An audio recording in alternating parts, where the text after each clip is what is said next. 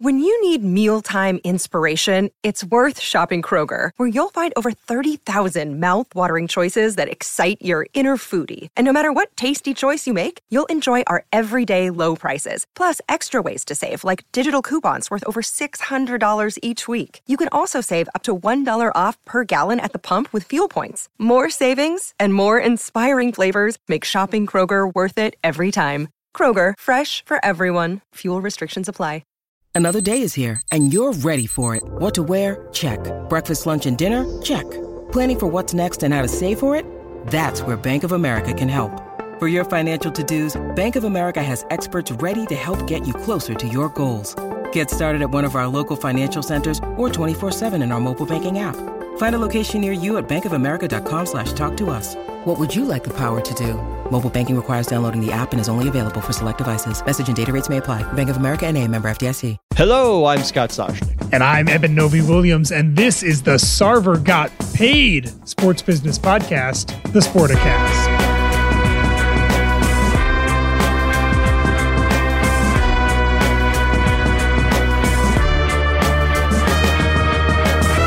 All right, so obviously you want to open with the Pahonic Suns.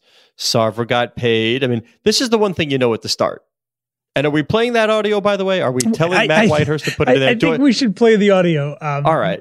I mean, I'm the one asking. I mean, do I want to boast, brag, make myself look smart? You tell me. Let's give credit where credit is due. When the Phoenix Suns first hit the market a few months ago, you and I on this show discussed how much we thought the team would sell for.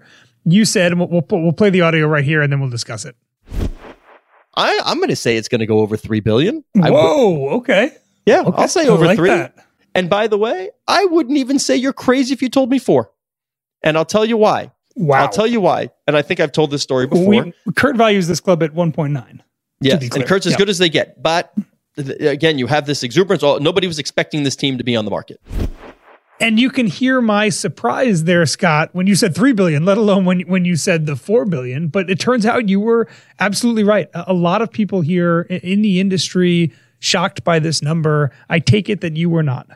I'm not shocked. And for the same reasons that a big word alert, delineated when we discussed it. And there's always, it's the NBA one, it's the NBA. And I know that Adam Silver has a runway full of people who have for some years said they want entry into this club. You know, and they just don't often make more. Like obviously there are some people on the sidelines waiting for the Las Vegas expansion team. And that's going to be a huge expansion fee. And now I'll say getting huger or hugerer. So that's one thing. There's a runway. 2, there are still people for whom this is not just a does it pencil out on paper purchase. It's heart over mind. They really badly want an emotional tie to the club and the NBA, and they're willing to pay whatever it'll take. And I get the sense that's what we have here with Matt Ishbia, where he's been trying for several years. He's looked at NFL and NBA. He's been kicking tires on a bunch of things. And my guess is that he went to Bob Sarver and said, what do I need to do to end this now? What's the number to end this thing now? No more back and forth, because I know you have a pretty good inkling where the other bids came in. I do, and I don't know exactly how many bidders there were. There was a lot of mystery around this process, but there is a bid group that I'm aware of that was in the mid 2s. There's a bid group that the Wall Street Journal wrote about, Jack Selby, Peter Thiel's money guy. He was right around $3 billion from what I understand. There's a chance that Ishbia was $900 million, maybe $1 billion higher than everybody else who was bidding here. Just goes to show, again, you're right. I think we see this a lot in sports. There are acquisitions that happen where you can't really justify them pen and paper. This definitely feels like one of them. Just one more number I'll throw at you, Scott. When Dial Home Court, the private equity fund, bought into this team 18 months ago, they did it at a $1.55 billion valuation. So if you go on, and sure, there's a premium for control stake, but the valuation almost tripled in 18 months. So we have some champagne popping crazy over at 6th Street at Arctos. We got a little pop in of the Dom. Yeah, so we could discuss that because it's certainly if you have already invested in certainly in the NBA small stakes, I imagine every valuation just got a little bit bigger. If your business model like Arctos and like Dial Home Court is to continue to do these deals, I think you could make an argument that it also just got harder, right? So in some ways, I think this is celebrated for anybody who owns either a controlling stake or a minority stake in an NBA team, and probably anyone who owns a stake of any team, professional sports team in the U.S. This is a good deal. It also, I think, makes them all more expensive next time someone wants to buy one. So if we're giving out grades, and I'll just use words instead of grades, great deal. I think we're going to sign the great deal for Robert Sarver, right? I mean, forced to sell the team in essence because of, So great deal for Robert Sarver. Good deal for Mat Ishbia? Because we said, by the way, he got 50 something. He's not like he's cutting a check for $4 billion. Correct. The valuation of the team is $4 billion. He's getting about 50%, a little over 50%. A distinction that's lost on a lot of people. Yeah, I don't think people realize. I think he's getting the whole thing. Right. Yeah, he's buying about half the team for a little over $2 billion. Great deal for Sarver. Robert Sarver bought this team for $400 million and is selling it at a $4 billion valuation. Right, so he's 10xing his money essentially. A good deal for Ishbia, I think, remains to be seen. It's his money. Look, he can do whatever he wants with it. He obviously wants to own an NBA team, so. Mission accomplished. He did the thing that he wanted to do. We said Ballmer was crazy when he bought the Clippers for $2 billion. I never said that. See, never said Ballmer was crazy. I probably said that. Looks like a pretty darn good deal now, right? The Bucks, the Hawks, those two teams sold for both less than $1 billion. People thought those owners were crazy. They look great as well right now. If things continue the way they're going, I wouldn't be shocked if in 2 or 3 years we look back at Ishbia's son's price and say, yeah, in retrospect, seems like a pretty good deal. But right, should we look forward a little bit because Ishbia's in the mortgage business. One last thing I will say on that: if in any kind of business transaction, if you are 33% higher than the next closest bidder, I think you can make an argument that it's a bad deal, right? That it doesn't seem clear that Mat Ishbia had to pay $4 billion.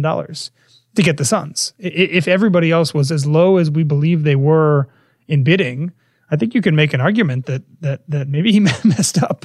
Once again, I think Ishbia was the only one with his heart. Negotiates it up. Ishbia was the only one who brought his heart. The others bring their heads in back of napkins and see if it really pencils out. Now, totally. I will also fess up. One of the reasons I thought this would go perhaps with a 4, not surprised, is I really did think that Laureen Powell-Jobs was going to be involved in the bidding. Yep. And, we had found out pretty early on that she did not submit a first round bid. So I was like, will that suppress enough? Depends who else shows up. We thought Bruce Karsh was going to make a bid, Bruce Karsh at Oaktree, along with Bob Iger. And once Bob Iger went back to Disney, Karsh told us, nope, not making a bid. I'm out. Okay. Still, how many other people will show up? As we say, you only need 2. It's wonderful to have 3 or 4, but you only need 2 because one side really is never sure what the other is doing. My guess would be, this is now my educated guess in this business.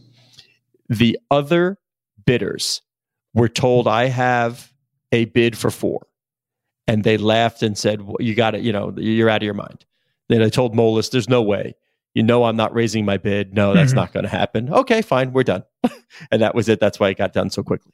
I think A for Moelis also. If we're giving out grades, get this thing done before January, which I also think seemed like a long shot until recently, and get a price that starts with a 4. I think that's a big win for Moelis as well, and that's a group we mentioned before doesn't do a lot of these team transaction deals, but maybe having a big profile one like this actually changes that. Scott, the Mat Ishbia is, according to Bloomberg, worth $5.5 billion. Unclear how much of that is cash. I'm really curious to see how he finances this deal. Is he giving $2 billion in cash over to do it? Is there some kind of a timeline for it? Is he taking on debt? I'm very curious to see how he comes up with the money to get this deal done. I do not know, but I can say looking forward, one of the fun things we can anticipate here is a mortgage battle because, Ishbia, Michigan State, played on the whatever year championship team. Do you know 2000, the year? I think, or 99? Yeah, Mateen Cleaves. I think he hired Mateen Cleaves at the mortgage company, by the way. So, takes care of his guys. That's nice. But he and Dan Gilbert, of course, of Rocket, do not get along.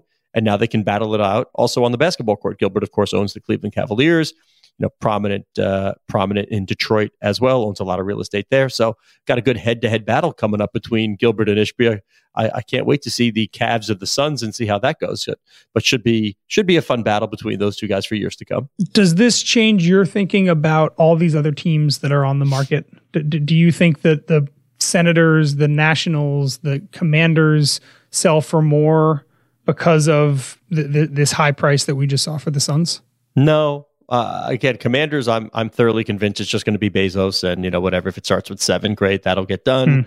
There'll be good enough interest in the Angels to get what we thought it would be. I don't know if it'd be the most robust, but there'll be a good auction. And as we've talked about before, everybody in the world is showing up for the Ottawa Senators. You want hockey in Canada, and you got Ryan Reynolds kind of hanging around the rim, waiting to see who falls through and says, "Hey, hi, my name is Ryan. I'd like to join your group, and I have some social following, and I think I can do some creative things and make you a better brand and make you a global brand. And would you like to have me in your group? Because I'd like to join and have some fun."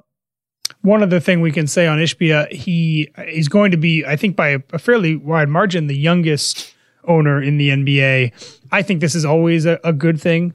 The NBA, I think, has really benefited from having a newer generation of owners over the past decade, and Ishbia takes that to an extreme. But the more diverse, and whether you want that to be... Wait, 42 is the extreme? I mean, maybe to you at 35. He's the youngest owner in basketball, I know. Yeah. Well, but it's not like he's 25. No, I don't mean in the grand scheme it's extreme. I mean, for big-time, multi-billion-dollar U.S. team ownership, yeah, it's really extreme. He's the youngest guy out there. I think that's a good thing for the NBA. I think that the league has benefited from that in the past. Will continue to benefit from having new voices. Again, I'm using diversity in tight constraints here because we're talking about billionaires here. But I do think the league will benefit from having somebody who is not 81 owning yet another team in the league. Look at the stools, right? Look at the stool. Or you could have a 3-legged stool, a 4-legged stool, whatever you want. But we know what the ancillary properties and businesses are that are often associated with these franchises. We have the media, we have finance, we have real estate. Certainly, the guy who runs the mortgage business can help you with some of the real estate transactions that, surely, I'm waiting to see what else. We always talk about who wants turnkey, right? So I'm not really aware of what else there is. They have an arena. What's the other ancillary stuff? What are we looking at associated with the Suns? And by the way, also the Phoenix Mercury. We should see what are the ancillary businesses that the opportunities are there right now for Ishbia. I'm not sure what they are. I just know they have an arena. It's a downtown building. It's old, but it was just renovated. Yeah, just renovated. Yeah. So I'm not really sure where you could immediately sort of look to open a spigot. If I'm a Suns fan, Scott, I am hoping that Matt Ishbia spends like Steve Cohen has spent in his 2 years. Are you transitioning? I am transitioning. Is it too early? No. Great, let's transition. All right, no. If you want to put the NFL and YouTube on hold, that's fine by me. Putting it on hold. All right. Steve, you're talking from one billionaire to the next. Hey, from one billionaire to the next. It is pretty remarkable what Steve Cohen has done spending-wise in 2 years. The latest news, Carlos Correa signed a 12-year, $315 million deal with the Mets. A shocker. He had already agreed to a deal slightly bigger with the Giants, but there was some concern with his physical. And then overnight on Tuesday night, everything changed and blew up. He joins a Mets team that has spent, according to our numbers, committed $806 million this offseason. Nothing. Numbers we've never seen before in Major League Baseball. I can just picture this. All right, so picture this. Mets fans in Corona, right? Astoria, Flushing. They fell asleep on the couch watching a Law and Order rerun. They wake up to either Bars and Tone or the national anthem playing with, the flag waving. I'm going old school on TV here. They got a little bit of drool coming out of the side of their mouth, but they're awake enough to check their phone before they go back to, or, walk upstairs, go to the bedroom and go to sleep. And they see sort of like breaking news, Carlos Correa, who they pretty much thought was already going to the San Francisco Giants because, everybody on WFAN had told them that no, there's been a switch And Correa now belongs to the New York Mets on top of everybody else that they've already signed. All of a sudden, like when they lost DeGrom, I said to myself, yeah, I'm not really sure. Like, can the Mets recover? Like, this is a pretty important thing. I don't think anybody's giving a second thought at losing the best pitcher in baseball right now. Stevie said we needed a bat, and we got one. Now we're positioned to do what we need to do. So, some numbers here that put this in perspective. Prior to this year, the largest luxury tax bill in Major League Baseball history was $46 million. It was the Dodgers 4 or 5 years ago. The Mets next year are looking at a $113 million luxury tax bill, $70 million more than the previous record. So let me ask you this. Yeah, let me ask you this. You're an owner of a team. And I know, listen, Stevie, you grew up rooting for the Mets on Long Island, rooting for the Mets. Okay, I got it. As a business person, though, and I know the first one, I know the answer, I do. Are you content if you win the championship, you win the World Series or you win the NBA, whatever it is, but you're losing boatloads of money? Or does it mean more if you can actually break even or turn a profit and also win the champion? Do you care that you just shot through the stratosphere, paying ungodly luxury tax? It's going to be named after you, whatever, but you win. See, now, the answer to me is Stevie doesn't give a rat's patootie. 100%. He wants on that float coming up Broadway, Canyon of Heroes, 2 fingers up, waving to the crowd. Let's go Mets. But there's got to be a little bit. There has to be, because Steve measures wins and losses for his entire career on outmaneuvering everybody else and having better returns, making more money, decimal point in the right place. Does he carry? Is there a little part of Stevie, the hedge fund guy, not the fan, not just the straight up owner, Stevie, the little part hedge fund guy that says, I wonder if I have what it takes to win in a hard salary cap world. Yeah, just wondering. Throwing it out there. I was going to say, if he feels that way, he bought the wrong franchise in the wrong league. Yeah, but buy the Broncos. And maybe after he wins the championship with the Mets, he'll turn his attention to the NFL. Exactly. He's the richest owner in Major League Baseball by quite some margin, and he is definitely showing it. I think the answer is no. And this baseball is increasingly starting to look like English soccer, right? I mentioned that number, $806 million the Mets have committed this offseason to free agent or to new signees. The bottom 22 teams in the league have committed 753. So the Mets alone outspending the bottom 22 teams in Major League Baseball this offseason. Those are numbers that we talk about with Man City and Nottingham Forest. It is the spending discrepancy is so large right now. And the Yankees did this for a very long time. The Dodgers took it to even more stark relief in the past decade. But at least early returns on the Steve Cohen era makes it seem like the Mets are going to even do a step above the Dodgers when it comes to spending. Do you remember when the Tiger attacked either Siegfried or Roy? I believe it was Roy. Okay, attacked Roy. Okay. Well, do you remember what Chris Rock said? Oh my God, the Tiger attacked Tiger went Roy. Tiger. Tiger went Tiger, right? Yeah. Okay, so the Tiger did what a Tiger does.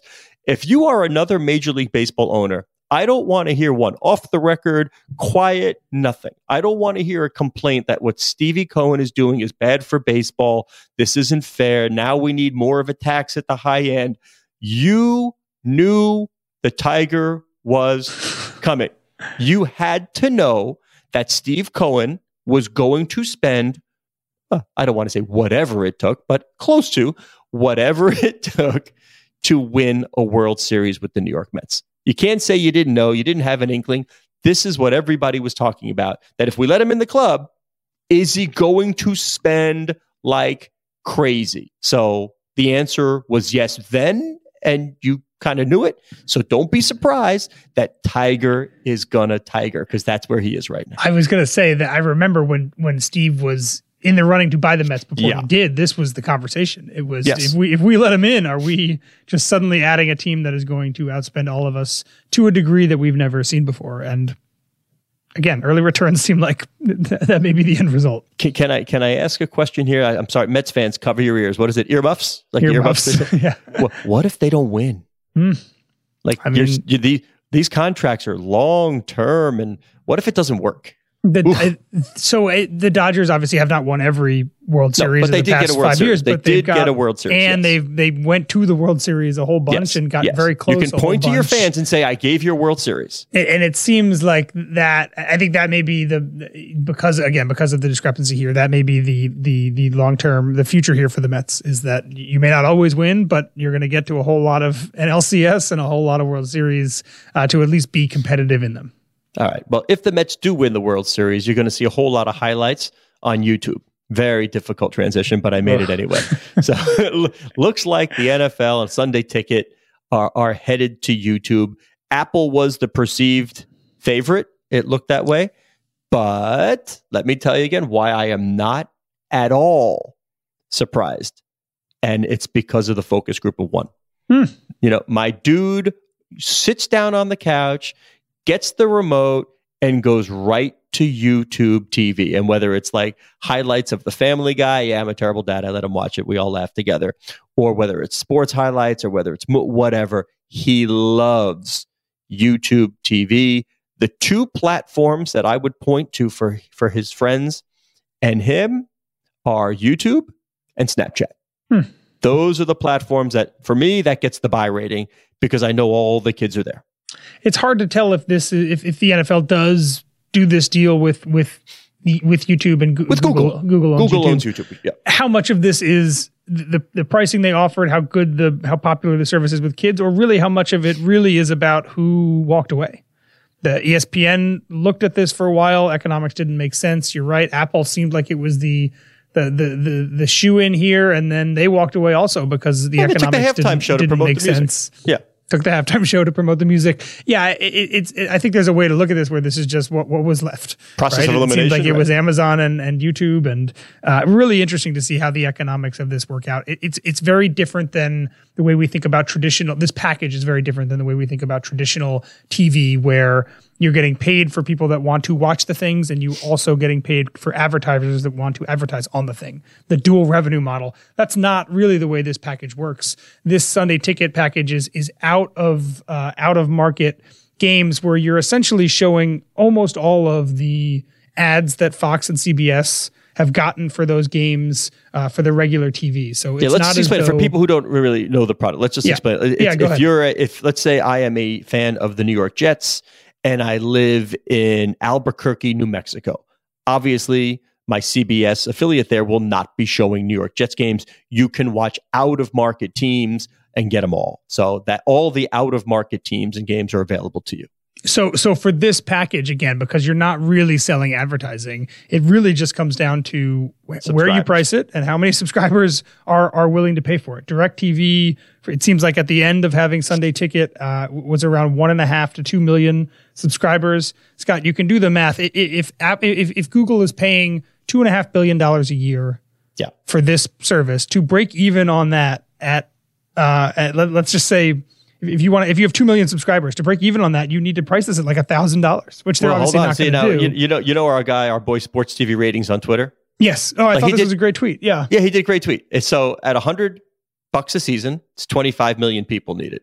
$200, 12.5, 300 a season, 8.3, 400 a season, 6.25 million. At $500 a season, you need 5 million people to sign up. And 5 million people is more than double what DirecTV has right now. Yeah. Right? So even at $500 a year, which I think is more than the NFL will charge, YouTube needs more than double the DirecTV audience. Essentially, and this is crude math, obviously, because there's a few other ancillary business streams, but there's but you also get like $1 billion in straight up. Yeah. 100%. Yeah. The economics here are really fascinating. And again, we're going to see where they price this. The NFL has a vested interest in not cannibalizing what they're doing with CBS and Fox, because those companies pay way more than Google is going to pay for the right to do this. But yeah, I think it's a really interesting deal, and we'll find out more about it if and when the details get finalized. I'm interested in that. We've seen an acceleration. Back in the day, the CEO of DirecTV was like, I'm not really sure we can afford to keep this. The math has to make sense for shareholders. And we've heard that now from David Zaslav. We've heard that from Bob Chapek. It all has to make sense. Yeah, and the prices are just going up. Do you think that this is a bigger In the gradual or maybe not so gradual push from traditional media to digital streaming media, is this a bigger deal than Amazon getting exclusive Thursday night games? I think that maybe it is. Let me think. Is this, see, why couldn't you have briefed me outside you might ask this question? Now I see our counter going on our timer. I'm like, how many seconds do I have to actually think about this? Because this is now strictly, you're getting the game on Thursday Night Football, but it's exclusive. I like the exclusivity there. Okay. Mm-hmm. I can do without Thursday Night Football. Let me say that. Okay. It's an add-on, not always the best game, but I can do without Thursday Night Football. This is Sunday, the main games. I want to follow my team. Smaller numbers than what Amazon's pulling on an average Thursday night, for sure. I am rounding third into a yes, I'm going to agree with you on that one, that it is. But I also want to see, I want my red zone. Yeah. So maybe DTV could just get me red zone, and that's all I need. I don't need people to really watch the full games. Do I need this package if I could just watch red zone? It will at some point, probably later in the year, get into our kind of year-end wrap, all the big stories that happened in 2022. I'm so confused. I don't know what happened in 22, what happened in 99. This is so confusing to me. One of those things will certainly be the impact that the exclusive Thursday night game has had on the sports media landscape. And I think if we have this show in 12 months, I think we'll be talking about, for good or for bad, what the streaming only Sunday ticket package, what that looked like as well. You know what this is going to speed up though? This will accelerate a solution to the latency problem in streaming. Because sports betting obviously is a considerable part of the future. It's a huge issue. Yeah. And you cannot have the latency that we have now. If there's going to be any sort of coinciding screens of sports betting and game, you got to be live. Yeah. You'll laugh at this. When the World Cup used to be on ESPN, I remember streaming a lot of these things. And I was so frustrated by the lag because I would hear people in the apartments around me cheering goals before I saw them. And it was so frustrating. And then this year, I wasn't getting spoilers from around the neighborhood. And I was trying to figure out why that was. I was like, maybe with the lag is better because it's more recent, or at one point I thought it was because I would close it was winter this time for the World Cup, right? So I'd close my windows and maybe I just wasn't hearing everything else. And then I realized that because most of the games were on Fox proper, I was just getting them through the bunny ear satellite that I have taped to my window. So I wasn't even streaming most of the games that I was watching. But for a while I was trying to figure it out. And to your point, yeah, it was so frustrating to be in a position where I was 45 seconds behind people who were making noise outside my window about the exact games that I was watching. Thought it was because you relocated from your hovel to the 35th floor penthouse, 3,000 square foot duplex. Oh, that also South. Is true. Yeah. That's so true. Don't forget, better reception, a lot more room. Better reception and a lot more room. All right. He is Eben Novy-Williams on the Twitter, Novy_Williams. I am Scott Soshnick on the Twitter at Soshnick. Our producer is Matt Whitehurst. We already talked about him. Our digital media editor is Cora Veltman. She loves it when I remind you that the show can be found at Sporticast, which is the hub of the Sportico Media Network.